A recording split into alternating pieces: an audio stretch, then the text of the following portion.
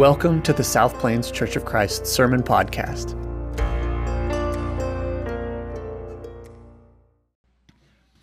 Well, this is the time of year. It's always interesting to watch it develop. It develops every year. You can watch it by watching the news and the things that come about as people get ready. This is they talk about the busiest travel day of the year. There's great anticipation.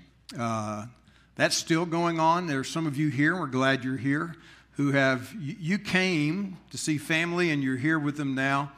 Others of us who have gone and they're with family now somewhere else, and we trust meeting together as well on this Lord's Day.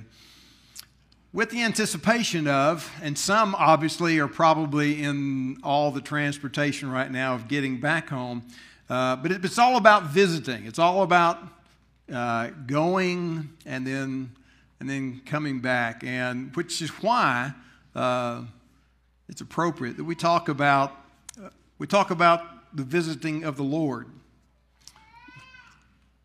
As Frank well handled the fact that Jesus died for us, we also recall that Jesus had to come for us.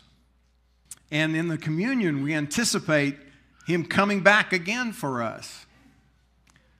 And that's part of the Advent season.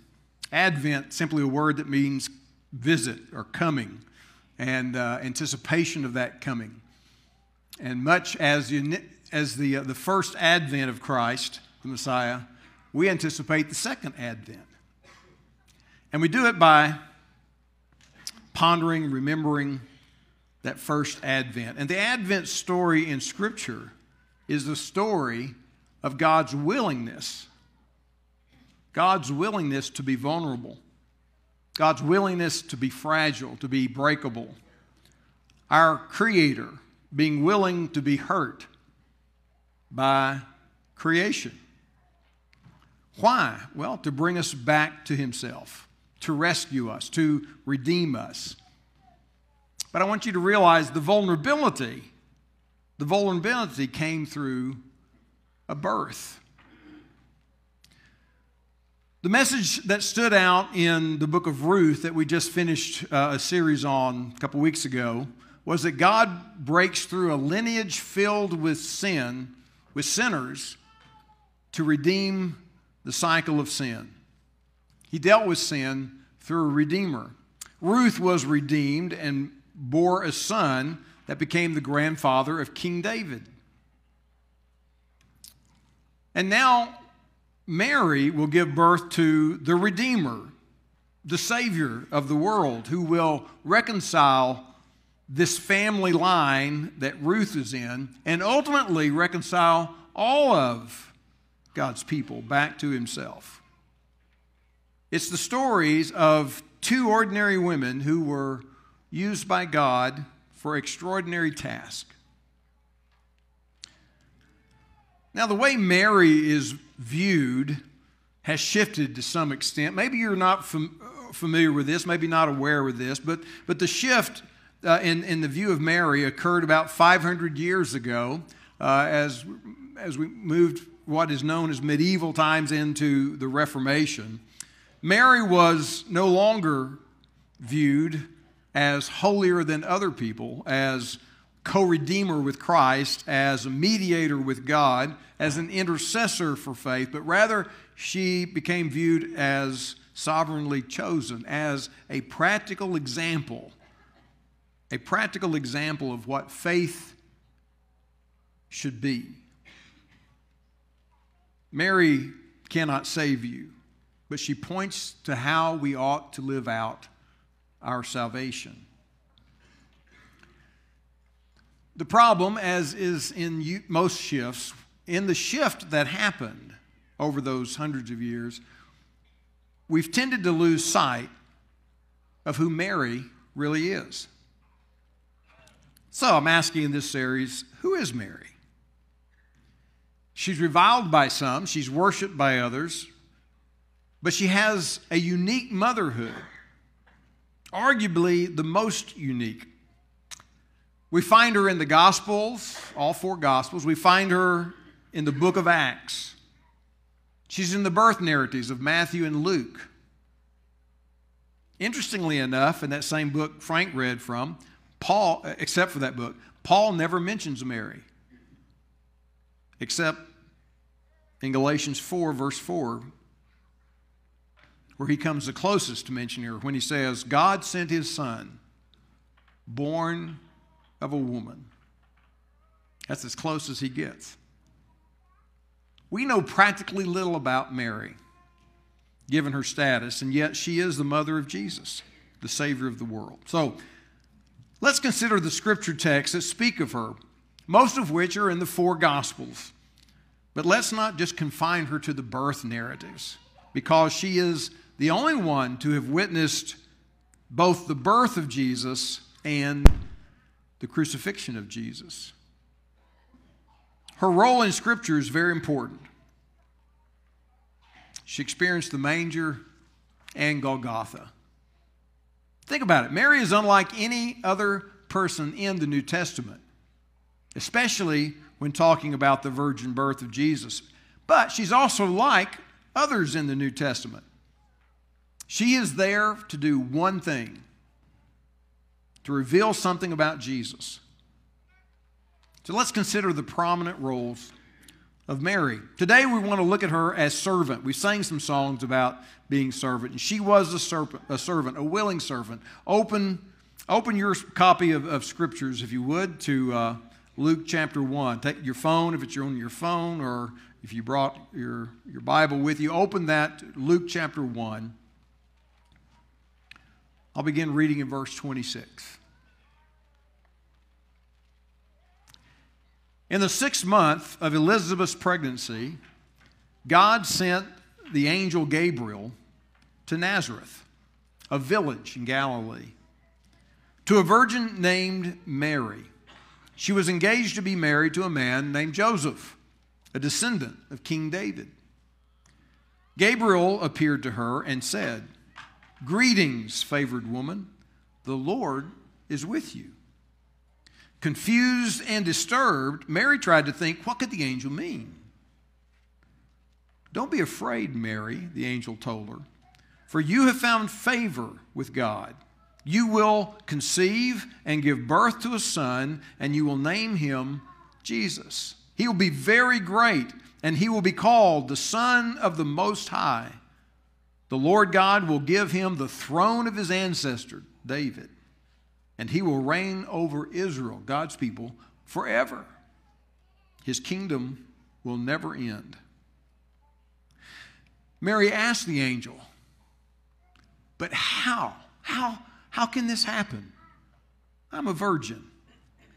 And the angel replied, "The Holy Spirit will come upon you, and the power of the Most High will overshadow you. And so the baby to be born will be holy, and he will be called the Son of God. What's more, your relative Elizabeth has become pregnant in her old age. People used to say she was barren. She couldn't conceive, but she has conceived a son and is now in her 6th month. For the word of God will never fail. Nothing will be impossible for God." Mary responded, "I am the Lord's servant. May everything you have said about me come true." And then the angel left her.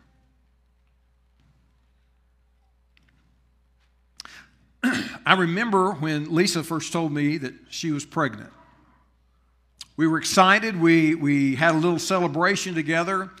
And then I recall remembering, now what? You have about 8 or 9 months to think about it. And so we did. Now what? When Sarah was born, that miracle moment of birth, well, it's a beautiful thing because in it you find both vulnerability and intimacy. For intimacy to occur, you have to pass through vulnerability.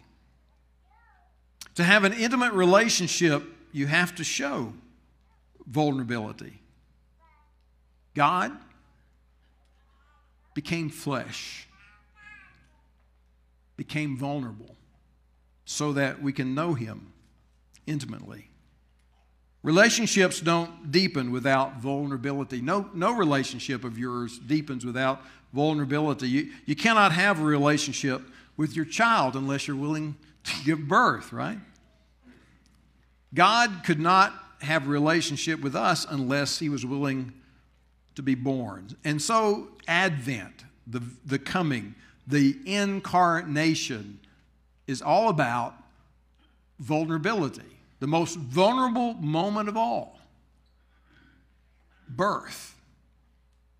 Sometimes when we talk about God and we think about God, we only think of the way we see him in Hebrews chapter 12, verse 29, that describes him as a consuming fire. True. But God is also a newborn baby, incarnation, in flesh. God with us, an infant.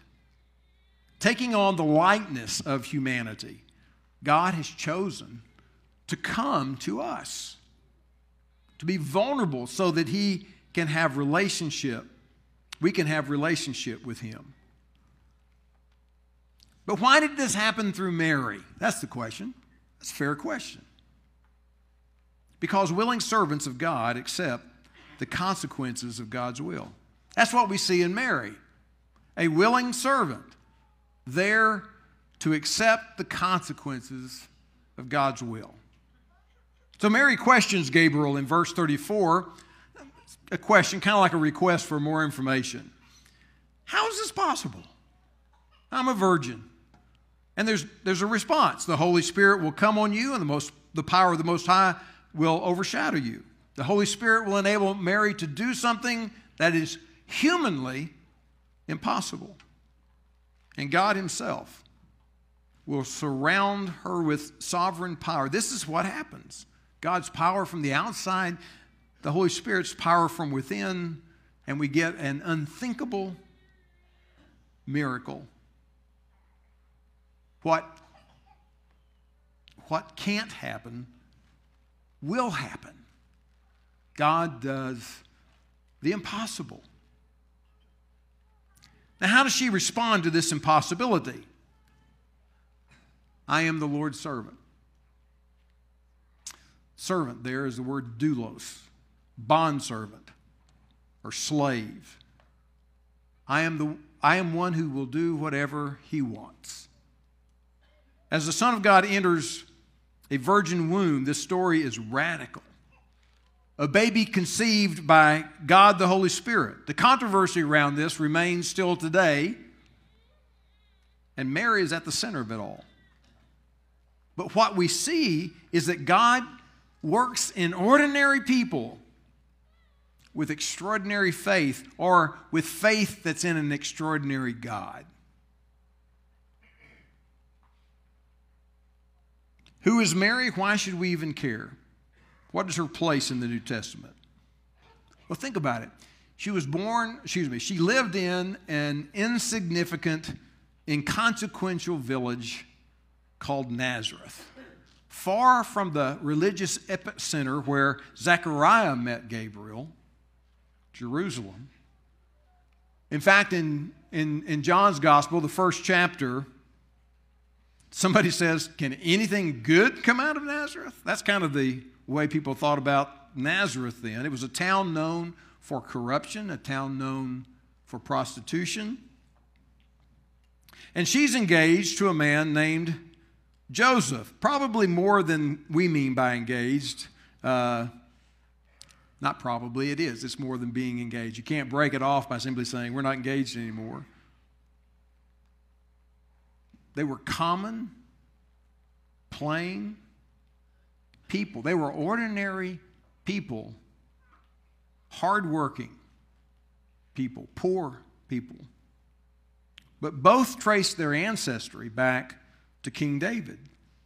So what we see is that Jesus is not only legally adopted through Joseph, but physically born through Mary as a son of David, and born to be Israel's true king. Amazingly, despite the poverty and despite of all of that, the lineage remains so that the prophecy we find in the Old Testament could be fulfilled. When Jesus began his ministry, people discounted him because of his family background. There's nothing special about the family, about the town.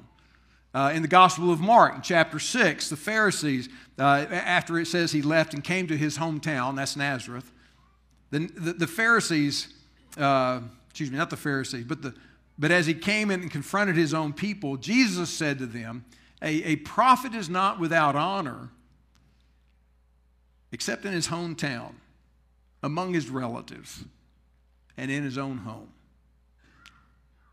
So first he's amazing people there, and then when they realize who he is, where he's from, they're offended by him. Clearly a reflection of how the town was viewed, and how that town viewed Joseph and Mary. They weren't anything special. Mary is insignificant in every way. In fact, her family is never mentioned. She's a young woman, likely late teenager, in a small, rough town with zero status. But Scripture still says, God favors you. God favors you. You see, your insignificance doesn't stop God from working in you for His glory and for His will. So you may be ordinary. So is Mary.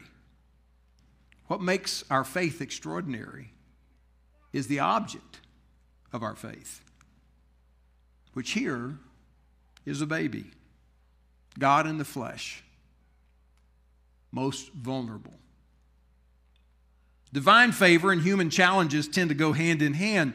God may favor you, but that doesn't mean now you're on easy street. That's not what it means. The will of God is not always easy. In fact, God will call you to do hard things.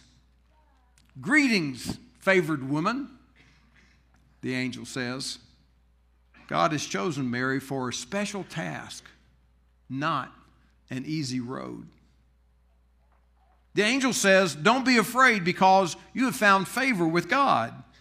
But favor with God does not eliminate having human troubles. Imagine being given this news. You're going to carry God's Son. But the favor doesn't make her anything higher than before. She has no higher status than other people. She's just a young woman chosen by God as an instrument of His grace. And yet the favor becomes to her deeply troubling. So God shows His favor to Mary, but Mary's deeply troubled, confused, and disturbed. Now some claim Jesus was illegitimate, child of a Roman soldier. Others question the truth of virgin birth. But without it, Jesus is not Son of God, just another man. In fact, the attacks on Mary goes all the way back to her own time. In John chapter 8, verse 41, you find the Pharisees saying, we aren't illegitimate children, wink, wink, pointing at you. We aren't illegitimate children, Jesus. We weren't born from sexual immorality, Jesus. And it's an attack on Mary, basically saying, we don't believe this story of virgin birth. And yet, through Mary's disgrace, we see God's amazing grace. And as God did the impossible then, He does it now, drawing sinners to Himself, the most unlikely. Do you see in the story, without the manger, there is no cross. Without the cross, there is no crown. Jesus isn't King of the universe. The Lord, the angel said, the Lord is with you. And this sums up the incarnation of Christ, God in flesh. It's how you and I are redeemed and rescued from sin, saved. Jesus the infant grows up to be Jesus, the one who would minister to the people in his region, the one who would ultimately become the rescuer of us all. Christ is our mediator. He took the weight of sin upon himself. His blood was given so that we might be forgiven.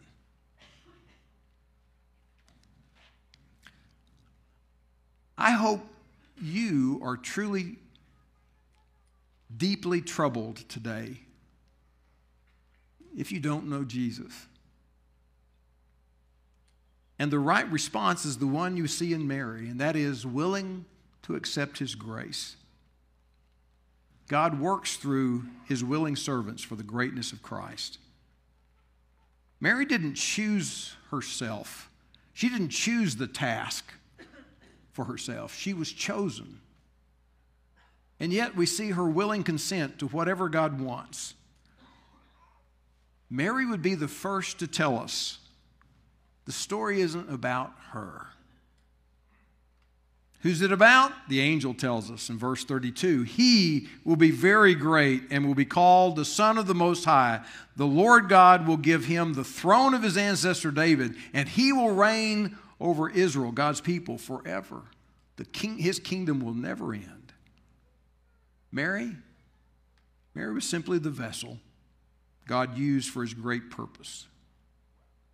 We have the same calling as Mary.